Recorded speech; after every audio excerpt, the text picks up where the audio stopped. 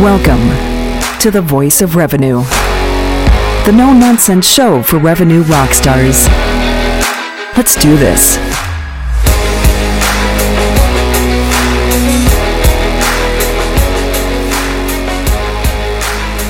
Ladies and gentlemen, welcome to another show of the Voice of Revenue. And today, in the left corner, data science, and in the right corner, decision science. Boom! Data science? Decision science? Huh? Well, fact is, we all make decisions, right? And we're going to cover, how do we make decisions? Right? How do our guests make decisions? How do I make decisions? Because the guest will make a decision to buy us and sleep with us. And I'll make a decision to be as pretty as I want to be so that they book us at the price that we give them, with all the shenanigans that we throw at them.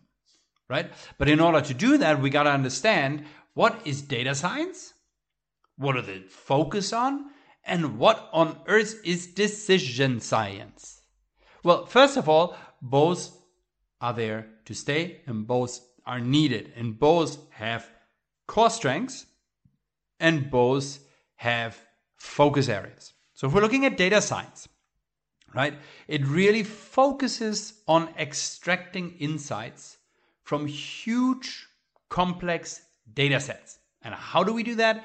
We use statistical data, we use machine learning techniques, but a decision science person, they take quantitative and qualitative data and methods, of course, to understand and model the decision-making process across various contexts, right? So the main difference here is that one focuses on the data analysis and interpretation, whereas the other one aims to really inform and educate and optimize the decision-making by considering a much broader spectrum, such as psychology, behavioral science, and equally business acumen.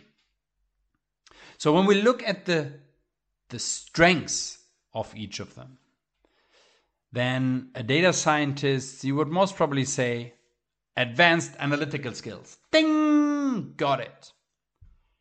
Data handling and visualization. Ding! Got it. Technical expertise. Ding! Got it. But in revenue management, do we really have those technical skills? Do we really know R, SQL, Python, Pandas, whatever else is out there that you might or might not need in that field? Right? We don't. And that's perfectly fine, because most revenue managers have a part of the data science baked into them, but a lot of the decision science in them already, right? So they have the ability to draw back from filters, looking at economics, looking how people buy, what is a purchasing behavior. Right? They also know how to model stuff, even if it's just something as simple as decision trees. Right? Their entire goal is to optimize what we currently have in order to drive conversions, to drive buying, to have the right person at the right place, la la la la la la la, book with us. Right? And then, of course, problem solving and strategic thinking. So we want to make the step towards its strategy. And if we're looking at AI at present, and we're talking sometime in April 2023, I'd hazard a guess that AI has a strategic capability of a 9-year-old, let's say, right? So we're still far ahead of us.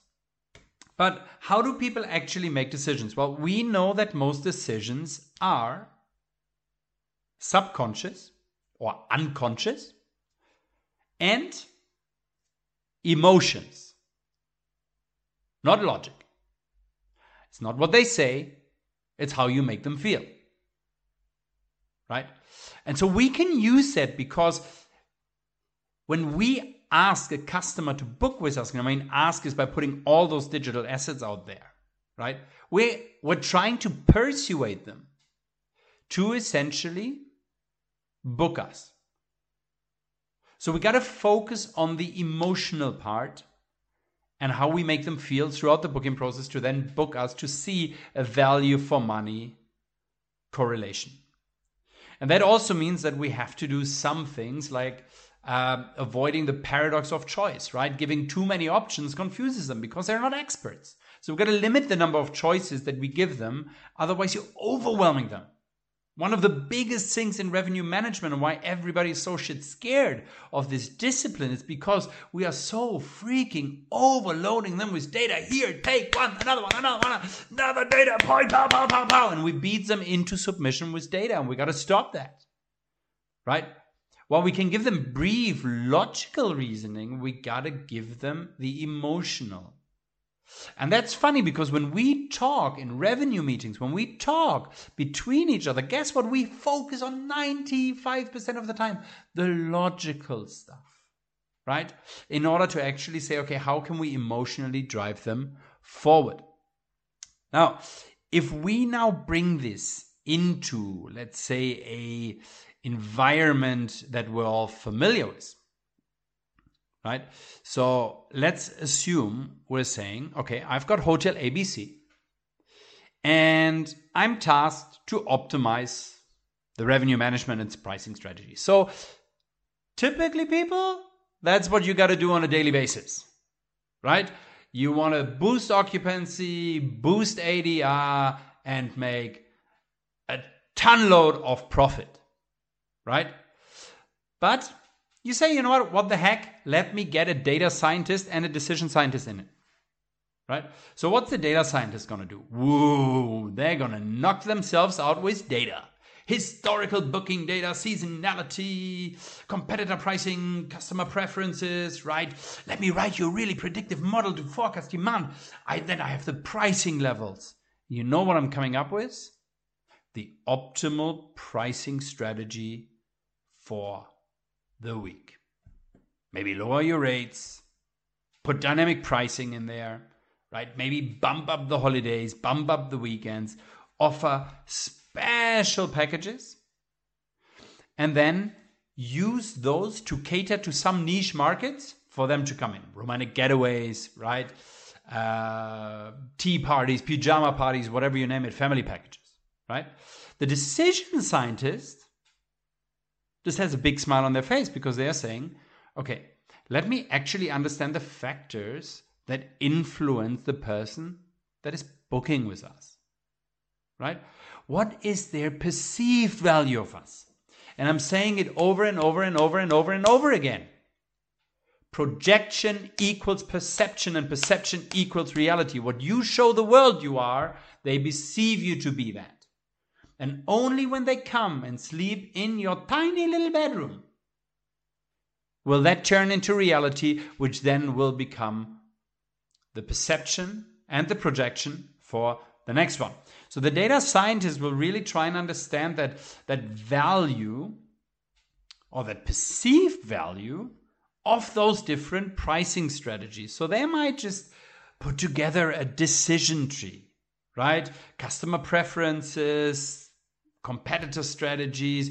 What is the impact of those different things that ever happen? So they might come up with packages of book 2 nights, get a third one off, right? Or let's do some fancy loyalty stuff, right?